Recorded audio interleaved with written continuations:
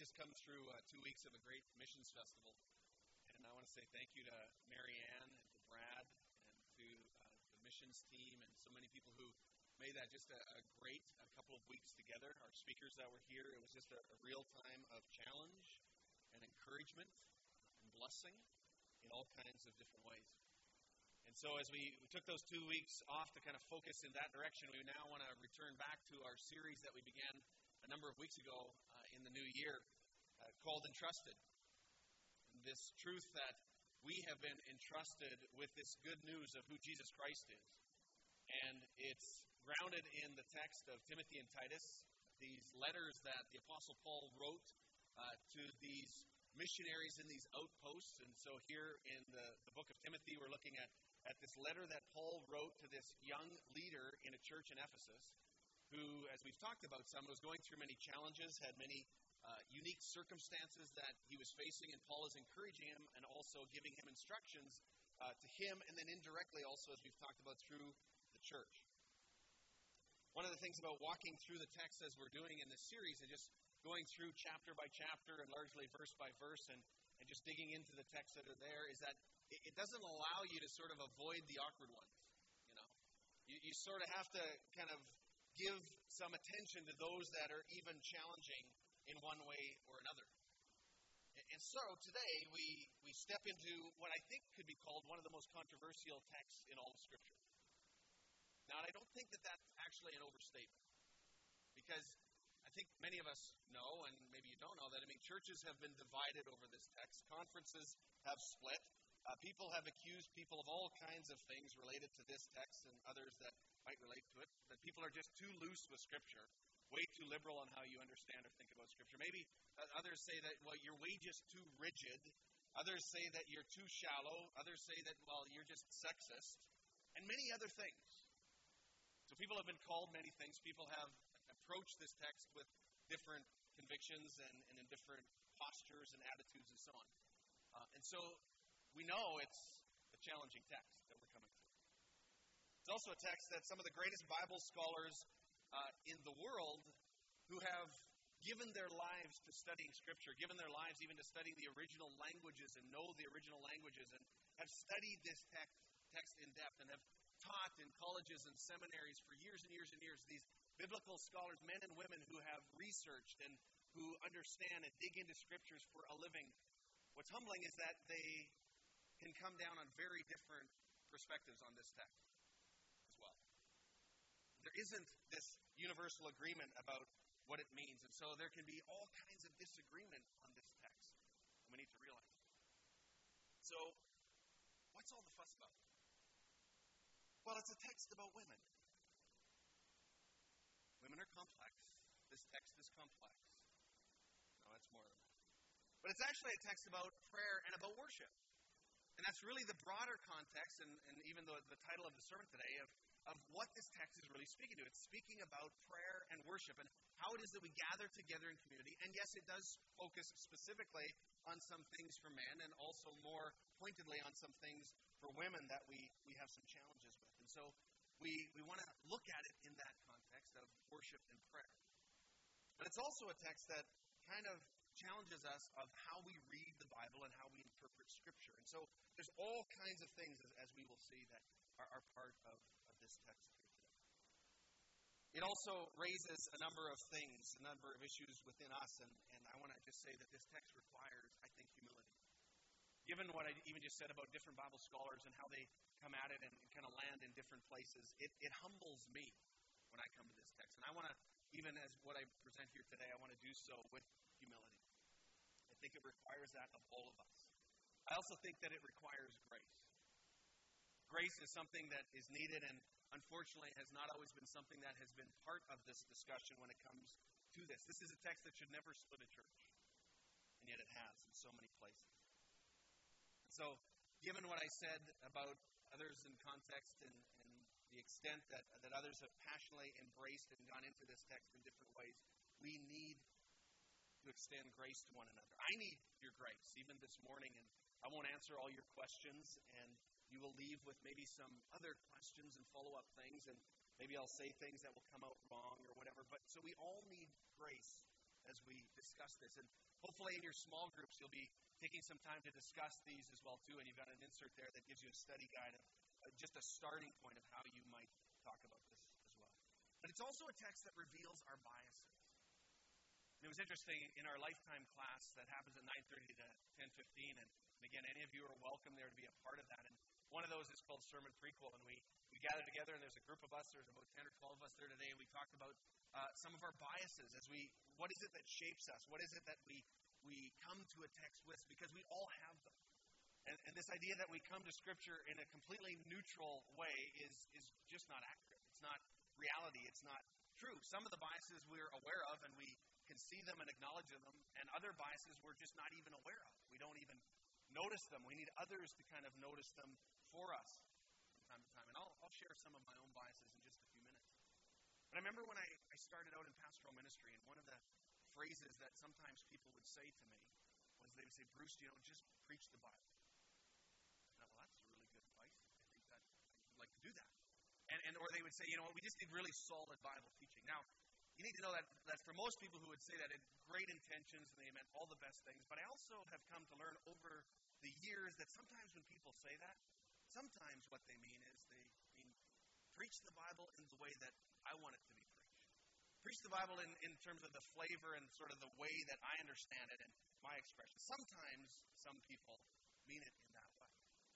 And so I started to realize, I don't know that we come to Scripture without biases. We come with different understandings and things that have influenced us in one way or another. David Ewart is a Bible scholar, and he passed away in just 2010, and many of you would know him. He taught 65 years. He had a teaching ministry for over 65 years. He was a patriarch in our Mennonite Brethren conference that this church is a part of. And he's got 5 earned degrees, including a PhD from McGill and different places like that. Like, just profoundly wise man. And he wrote this one article once, and it was entitled this. It was Reading the Bible Through Colored Glasses. And the whole premise of it is that we all come to Scripture with some kind of coloring on our glasses. We don't come to Scripture neutral. And the term that he uses is that we all have pre-understanding. All of us have some pre-understandings in this idea that we just need to be honest with them and at times even hold them out from ourselves a little bit more objectively so that we can look at them and analyze them, maybe even at times critique them. So this text reveals our biases, and it also, I think, reveals our convictions. I hope it does. Because we need to come with convictions, and our convictions won't always be the same. But these convictions lead to very significant implications. And again, I'll share some of mine in just a minute. But convictions are important, and they matter because they shape how we think about texts like this. And it also shapes how the church responds and lives them out. So let's read the text. I encourage you to turn to 1 Timothy chapter 2, and we're going to be reading verses 8 to 15. So we're continuing on where we left off a couple of weeks ago. Paul is instructing Timothy, and again, remember, he's writing this letter to Timothy and letting the church, I'm sure, listen in, and it will come to the church in different ways, but he's writing to his young disciple. And he says, in every place of worship, I want men to pray with holy hands up to God, free from anger and controversy. And I want women to be modest in their appearance, and they should wear decent and appropriate clothing and not draw attention to themselves by the way that they fix their hair, or by wearing gold or pearls or expensive clothes. For women who claim to be devoted to God should make themselves attractive by the good things that they do. Women should learn quietly and submissively. I do not let women teach men or have authority over them. Let them listen quietly. For God made Adam first, and afterward he made Eve. And it was not Adam who was deceived by Satan. The woman was deceived, and sin was the result. But women will be saved through childbearing, assuming that they continue to live in faith, love, holiness, and modesty. So there you have it. One of the most politically incorrect texts in all of Scripture. And you think, in our culture today, and in our world, as the world sort of looks in on the church, and if they were to read this, they think, what in the world is going on here? And so we have to ask some of those questions of, well, what in the world is going on here? How are we to understand this text? How are we to embrace this and live it out in the church? And how does it become a relevant text for us today? How so we see, I think, immediately that there are some challenges that are there for understanding the text in its original context and also understanding the text for us today. Now, there are two common views that are also often framed in this way, and I wanted to just touch on them briefly, that are two sort of camps or perspectives of how people come at this. And so the first one is called complementarianism. And so a complementarian is somebody who, and again, this is very simplified, but restricts women in terms of, it's a view that calls women to equally important but complementary roles within the church. So ministry roles in this view are differentiated by gender. And that view is largely kind of held on to by texts such as this, also texts like in 1 Corinthians chapter 14, where Paul in another church setting is writing to the church and says women should be silent during the church meetings. It's not proper for them to speak. They should be submissive, just as the law says. If they have any questions, they should ask their husbands at home, for it's improper for women to speak in church meetings. So texts such as that and others are part of that view, and that's how people come to those views. Then there's the egalitarian approach. So and this is one where it's viewed that there's no biblical gender-based restriction. That there's equal opportunities for both genders. And one text that is often held out for that one is Galatians chapter 3, verse 26, where Paul says in another setting, he says, "For you are all children of God through faith in Jesus Christ. And all who have been united with Christ in baptism have put on Christ like putting on new clothes. There is no Jew or Gentile, slave or free, male and female. For you are all one in Christ. And now that you belong to Christ, you are the true children of Abraham. You are his heirs, and God's promise to Abraham belongs to you." So this text and others are the ones that those who hold this egalitarian approach would grab onto, and they would put those at a higher level in one way. So the first view, the complementarian one, would emphasize maybe a little bit more the literal interpretation of the text. The latter would maybe more strongly emphasize the original context. To say the context is really, really important here, and we have to understand it. So those are some differences, and we could talk at length about many more. There's one commentator, and his name is Walter Liefeld, and his approach to these two terminologies and these sort of camps that are formed, he says, you know what? In many ways, they're both inadequate. These terms are also, in many ways, somewhat misleading and unhelpful. Because many in the complementary view also have a high value of equality. And they say, no, we really have a high value of equality in terms of people's worth and so on. So they would argue and embrace that part of the other. The egalitarians would also say, well, we also sense that there is some complementary elements within Scripture and that we see that God is teaching. And so we also hold on to some of those. And so it's not fair to say that they hold exclusively to those terms that they might identify themselves, but there are parts of borrowing and identifying with each. And I would agree with that. I would say, you know what, I don't find these terms that helpful. Maybe it's just part of my age, and I'm sort of right in between the baby boomers and the baby busters, and so I kind of straddled the line. And because of that, I've always hated labels and titles, and it's like, don't put me in a camp. And so some of you identify with that, you resist those things too. And so when I look at these terms, I sort of go, you know what, don't put me in either camp. I don't really know that I fully identify over here, and I don't fully identify over here. But there are some convictions, as I say, that I come with that I will share in just a minute. I'm not totally offensive. But I do agree that these terms do become sometimes challenging and unhelpful when they sort of paint people into a camp, and even ourselves, in very rigid places that find ourselves, hard to have helpful conversations from. I think a more helpful way to approach it is to talk about, do we have a more restrictive view of women in leadership in the church, or do we have a more non-restrictive view, more permissive? Which is maybe a more helpful way of thinking about it and talking about it, is how is it that we come to that. Now, in this text, obviously it's a restrictive view in the text. There's no doubt about that. That comes through very clearly. But it really comes down to this question. Is this a restriction that Paul is giving for all times and all cultures, or is it a restriction that he is speaking into a very specific context for this time and this place and instructing Timothy about what's going on in the church? And that is the question. That really is at the core of what we have to wrestle with. Is how do we understand the restrictions that are given here and the way that Paul is articulating? Now, I said that I would share with you some of my own biases. Because if I'm in encouraging you to reflect on your biases, I also have to reflect on mine. So let me just give you a few of my biases that shape me, have shaped me, and continue to shape me. And I could mention many. I'll just mention maybe four. First of all, the church that I grew up in, a more conservative General Conference Mennonite church that I grew up in, where the men sat on the left-hand side of the church, the women sat on the right-hand side of the church, and sort of the free radicals sat in the middle. And my parents and their family were ones that typically sat in the middle, and so I was sort of in the middle of these two camps, and I just thought it was kind of interesting that there was all women over there and all men over here, and that was the church that I grew up in. So I don't know exactly how all that shaped me or influenced me, but it's just one of the biases that I have to acknowledge that is part of what I observed and saw as a kid growing up. Another bias that I would have is this church right here. Having been here for now for 14 years, and my wife having even grown up in this church and her family being a part of this church, the influence of this local congregation has probably shaped me even more than I would recognize. And for the large part, this church has had a more permissive approach when it comes to a non-restrictive approach to women in ministry. We have women on our leadership council, have for many, many years, ever since I've been around here. We have a woman moderator right now.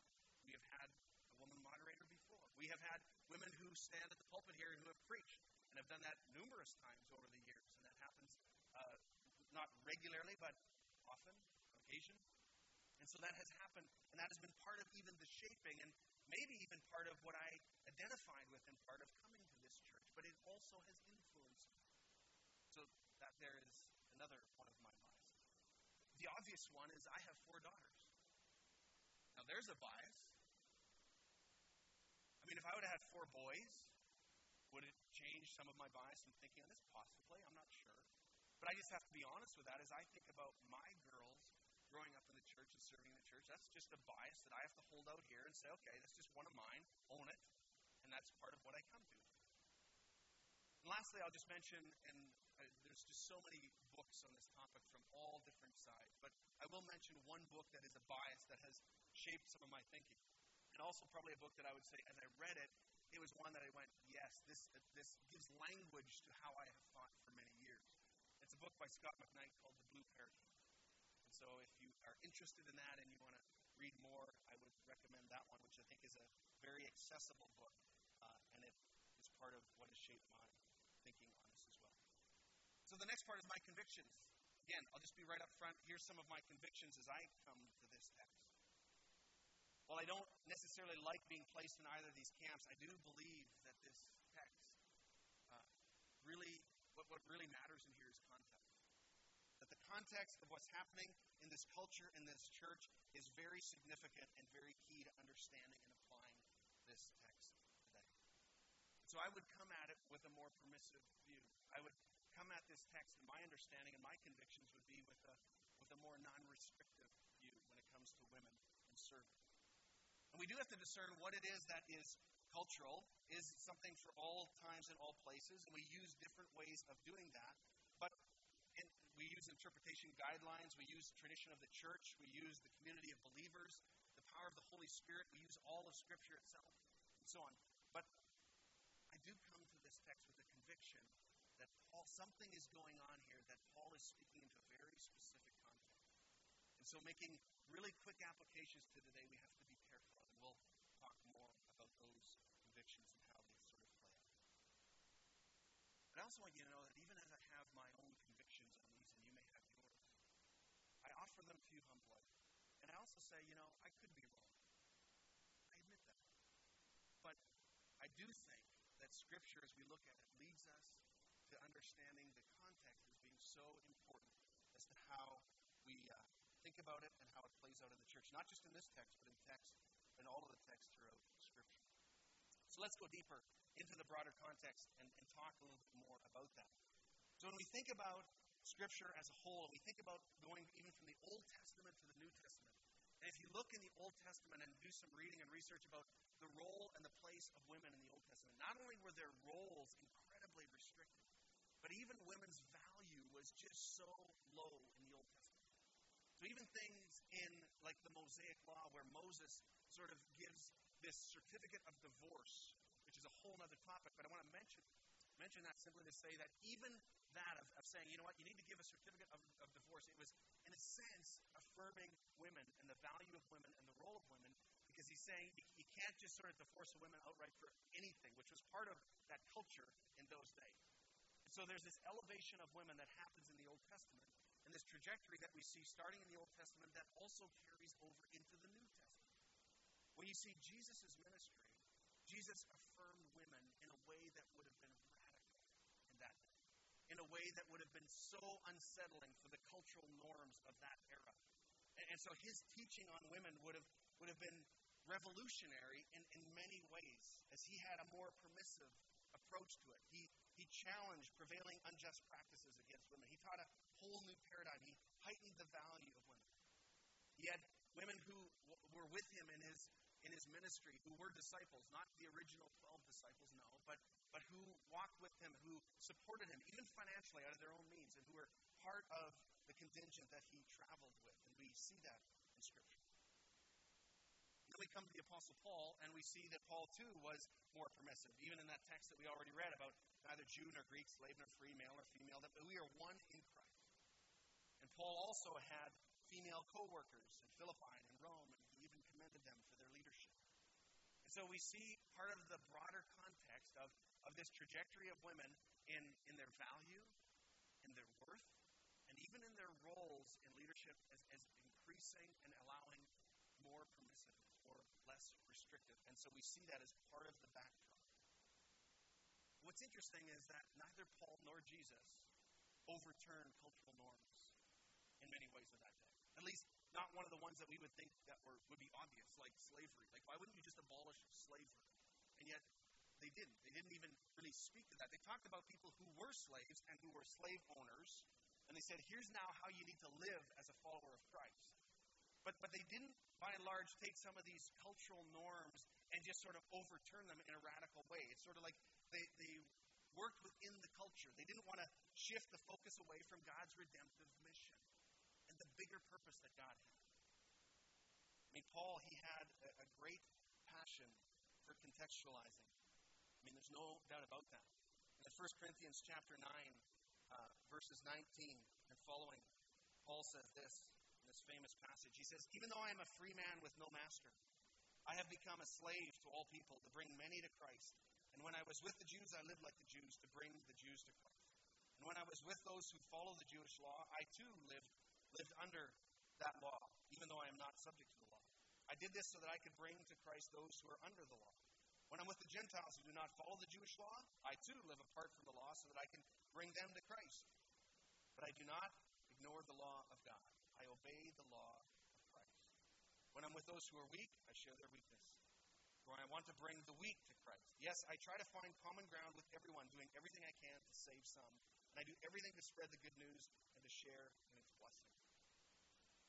So Paul was extremely concerned about contextualization, of bringing the gospel into a context in a way that made sense and adapting to that context, not compromising the truth of the gospel and the content, but having it expressed and shaped in ways that made sense in that culture so it didn't discredit the message itself.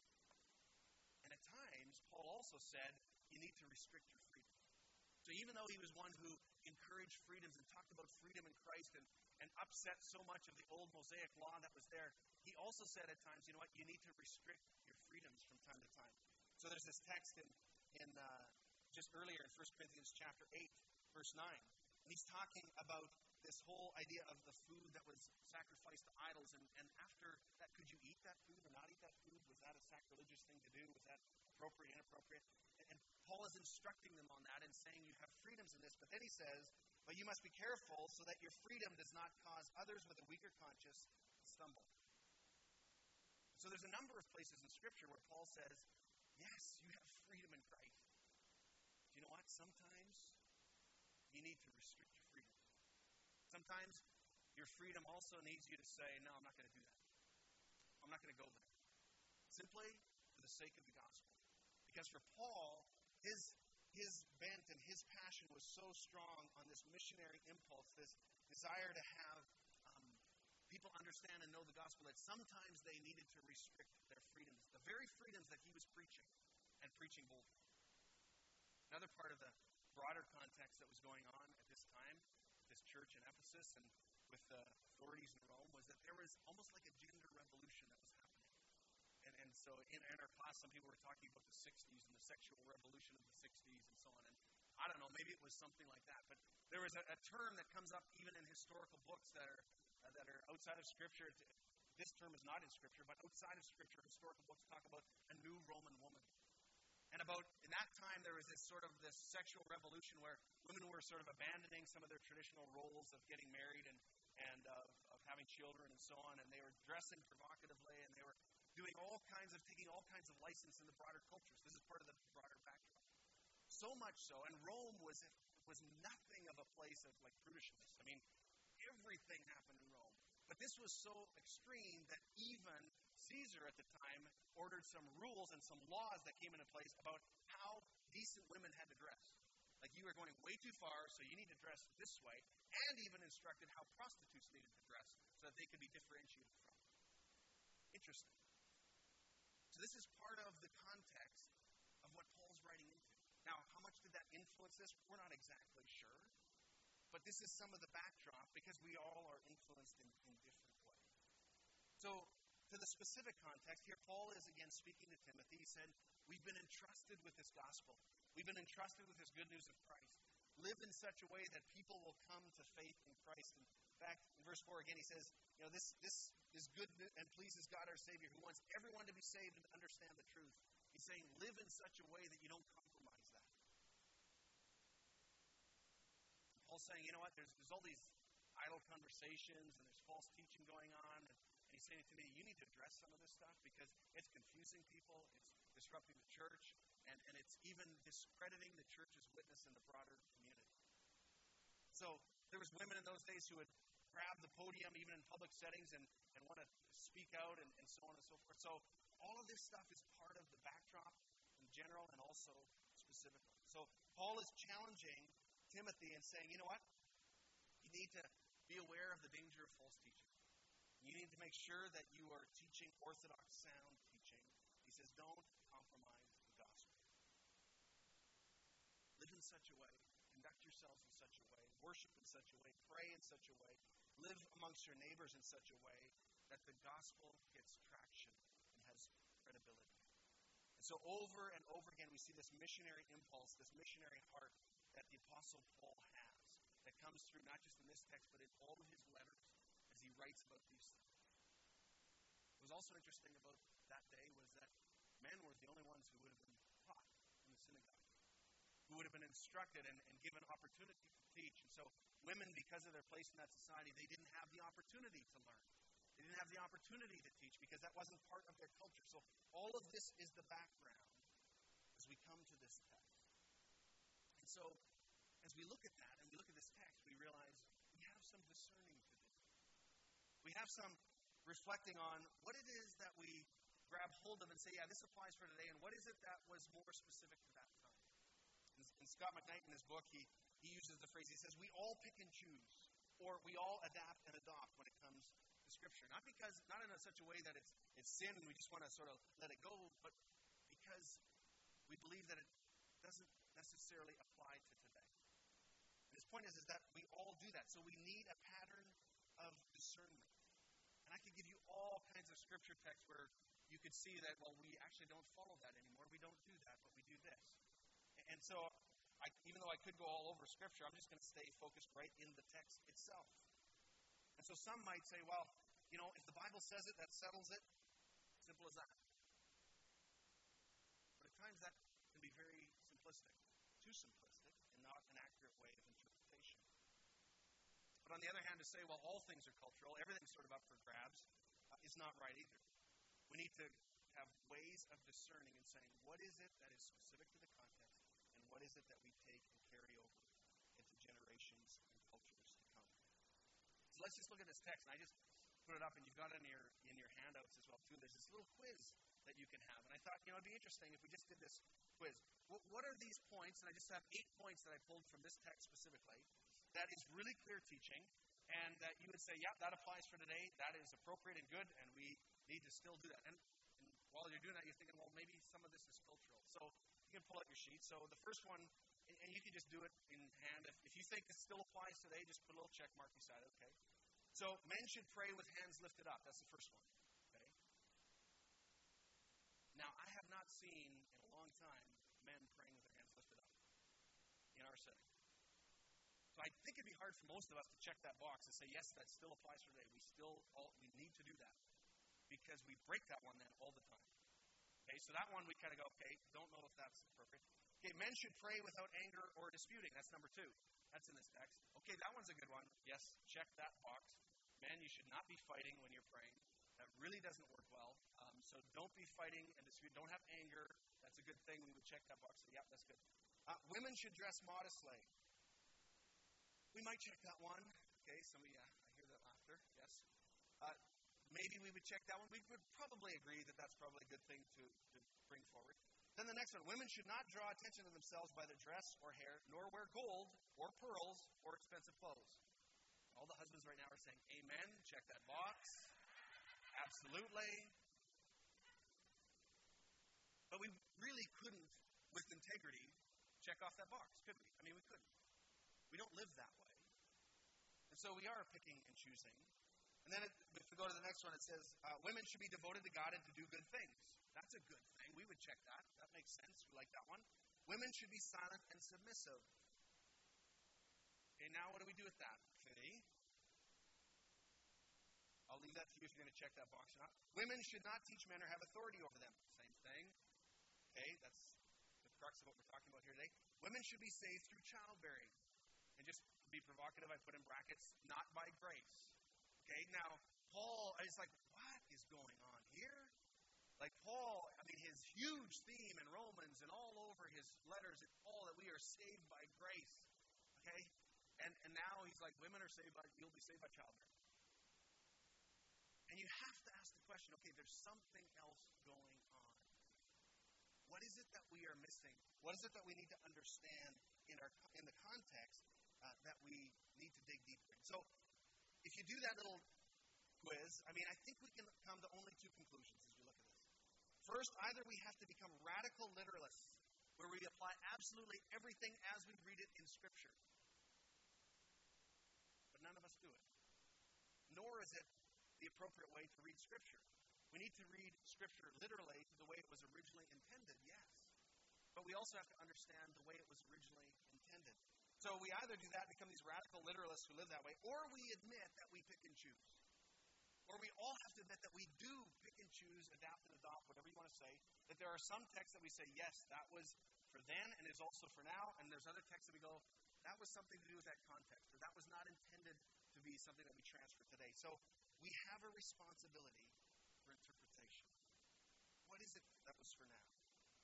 Meaning that we look at all of Scripture. We look at the context of the text. We look at it with the tradition of the church. We look at it in community with each other. We look at it through the power of the Holy Spirit. And we wrestle with these texts.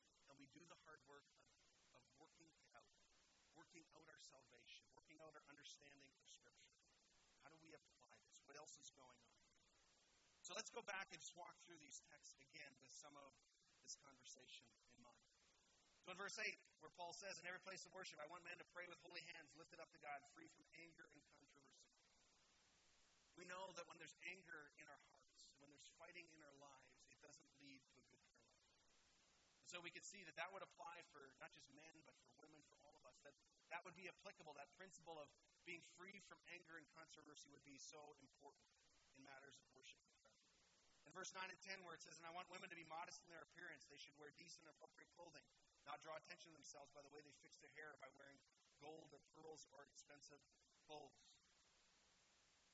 The encouragement of dressing modestly. What does that mean? What does that look like in our culture today?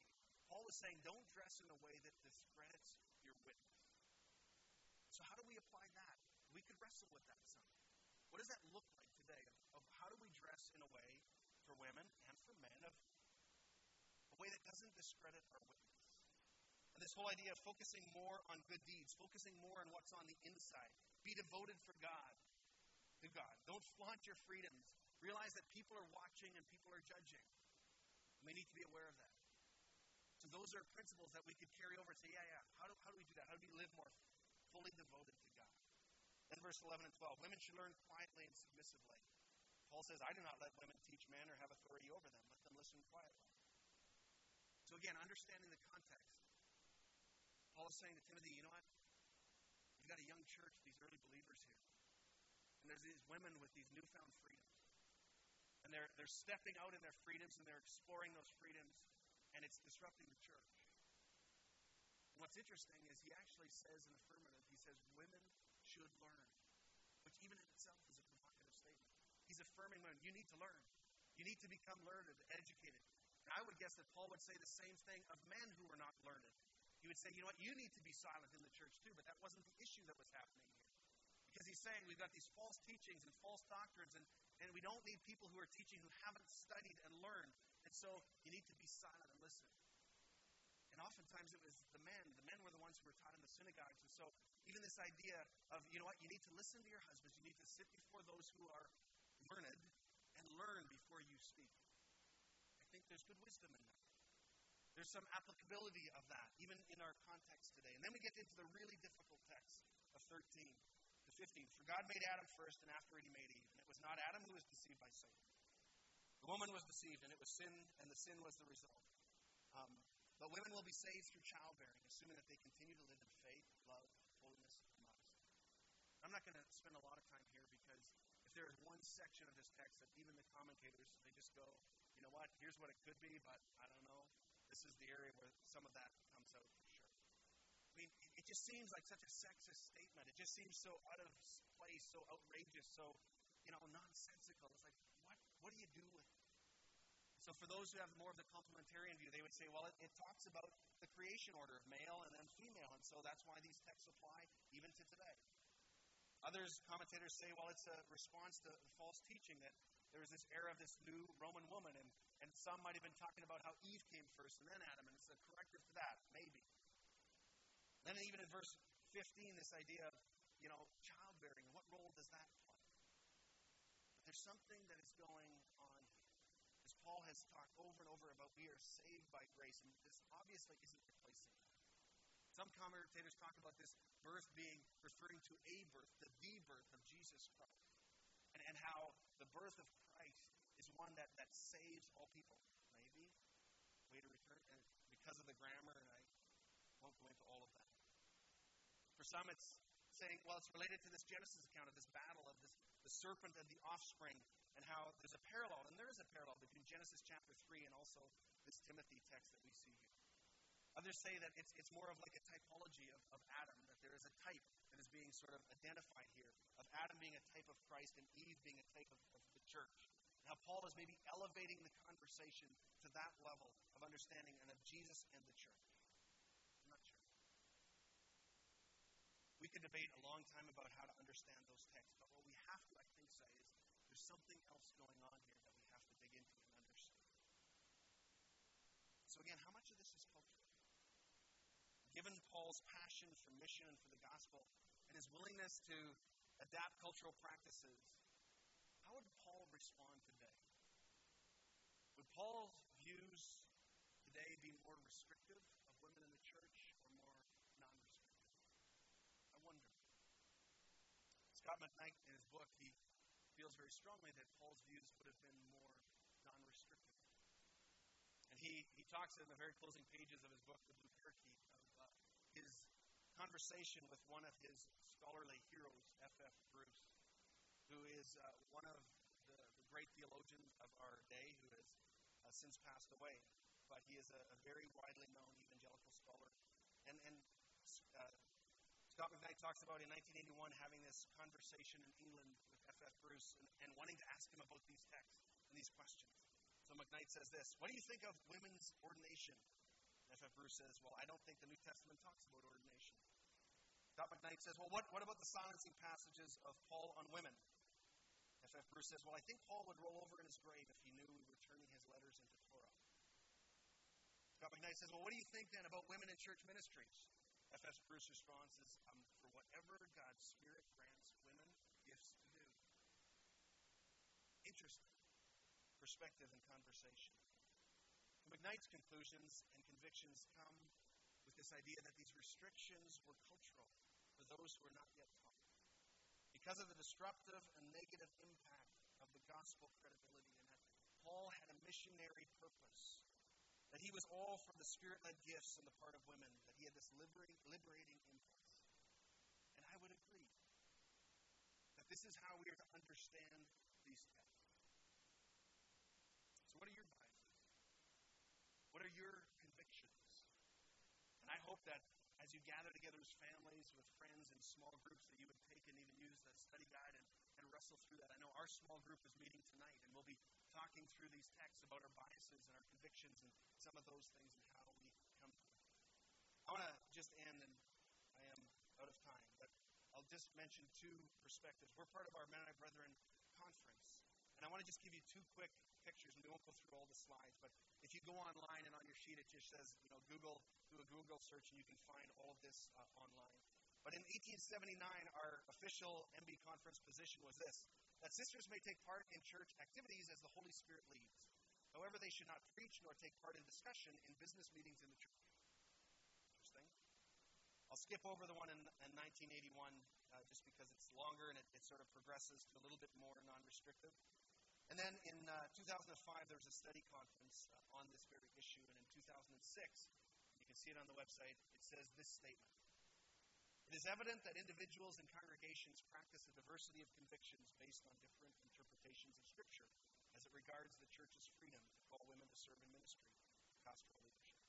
On this non-confessional issue, the Board of Faith and Life recommends that the conference bless each member church in its own discernment of Scripture, conviction, and practice to call and affirm gifted men and women to serve in ministry and pastoral leadership." I remember when that came out from the study conference, some people thought, well, that's a cop-out. They didn't take a position. But in a sense, they did. And in a sense, they did what Paul did. They said, you know what? You need to discern in your context what is right for you when it comes to this issue. And that's why even as a Mennonite Brethren conference, we have churches who have a more restrictive view. And we have churches who have a more non-restrictive view. And according to this, the conference says that's okay. We're going to allow for that because of the ways that we can understand this text. I'll leave you with 3 applications as we go from here today. And there could be many more, but the first one that strikes me is that we need community. We need each other. We need to study Scripture in community. There's that wonderful term called community hermeneutic, of understanding the Word of God together in community, that we don't just do it in isolation. You know why we need each other? Because we all have biases. And I need you to hold up the light and hold up the mirror to my biases and say, well, Bruce, have you thought about this? And you need me to hold up a mirror to your biases and say, well, have you thought about this? This is part of what shaped you. And that's part of community. And so we talk about our desire to be a covenant community together. First and foremost, that we are a covenant community around the new covenant of Jesus Christ, his blood and his body that was broken and shed for us. But also that we are a covenant community that sharpens one another, that challenges one another, that encourages one another onto love and good deeds. It helps to shape our thinking and understanding, that we have people that are together who have seminary degrees and background. We have people who understand first languages. We have people who come together and we study Scripture together with the Holy Spirit present among us. We study with the tradition of the church and different translation, and we need community to keep us grounded and keep us centered on truth. So that's one of the things that, for me, is an application out of this text, is we need each other. And we need to have healthy, good, passionate conversations about these things. Second application is that how we worship and pray together matters. How we do what we do as a church matters. In this context, people were watching. In our context, people are watching. People pay attention to how the church responds to different things. And so some people just see the church as a place of, it's all legalism and rules. Other people see it as, well, it's just a place of false fronts. People, they talk a good game, but they really put on a different face when they go into the work world. Do we have an authentic worship and prayer life that doesn't just happen on Sundays, but that conveys into every day of the week, into our workplaces, into the families, into all of the different settings that we find ourselves? We really believe the hope of the gospel that we proclaim. So we need to be culturally sensitive without compromising the gospel. And then lastly, and finally, I would say we need to set free the gifts in the church, both for men and for women. We We need the church to be the body parts, to be people who use their gifts and serve in ways that work in the body. And again, sometimes that means restricting some of those gifts. And so in right settings, in right ways, and sometimes it doesn't mean a free-for-all. Paul talked at length about, okay, we need to have order in your worship. Dale talked about that as he led us in communion and about the text that talked about that in communion. You need to do it in a way that works in your setting, in ways that make sense in your setting, but to free the gifts. And some people are very aggressive and like, I want to serve in the church and I want to use my gifts. And it's like, why don't you put me up and give me a mic and let me sing? And you kind of go, well, the body discerns that you really can't sing. So sometimes we need that community hermeneutic and study and so on. So we need people to be eager for sure. But on the other hand, you have people who are so timid and so shy and they go, you know what? Nobody's ever asked me to do that. And they keep waiting for people to ask. And you need to go beyond that as well and kind of step out and take some risks and test your gifts. And I hope and I pray that this church is a place where it is safe to test your gifts, to develop in your gifts, and to grow in your gifts in different ways. And we would be that kind of community that we would free people to use their gifts to make a difference in the world, to proclaim and live this gospel that we have been entrusted with. Amen. Let's pray. Heavenly Father, I thank you for your word. First of all, your word in Jesus Christ, who lived among us, who died and rose again, and this gospel that we proclaim and that gives us hope because we don't have to fear death. And I thank you for Scripture that just comes alive and this incredible text that is living and breathing. And as we study it together in community and through the power of your Holy Spirit, it gives us life and insight to live. Lord, would you teach us how to live? Would you help us to be the community that studies the Word of God together and lives the Word of God together? That isn't afraid to have these difficult conversations. And Lord, forgive us where we restrict people from using their gifts. And help us to set in motion a context that is safe to discover their gifts and to use their gifts and to grow in their gifts in ways that glorify you, build your kingdom, and honor you in every way. And Lord, I just pray really specifically here today that you would speak into the hearts and lives of each one of us. And I know that there are people in this room who have very different views on this text. God, may we walk with grace. But God, where there have been situations where people have used this text as a sledgehammer, as a blunt object, and there has been deep hurt, I pray, God, that you would do healing work and ministry in the lives. And God, I pray that you would help us to be true to your word in every way. Help us to sharpen each other in covenant community and live out a faith that makes a difference in this world, because this gospel that we have been entrusted with, it matters. And we live in a city and in a world that needs to hear this message. May we live that message. May we proclaim that message faithful to your word.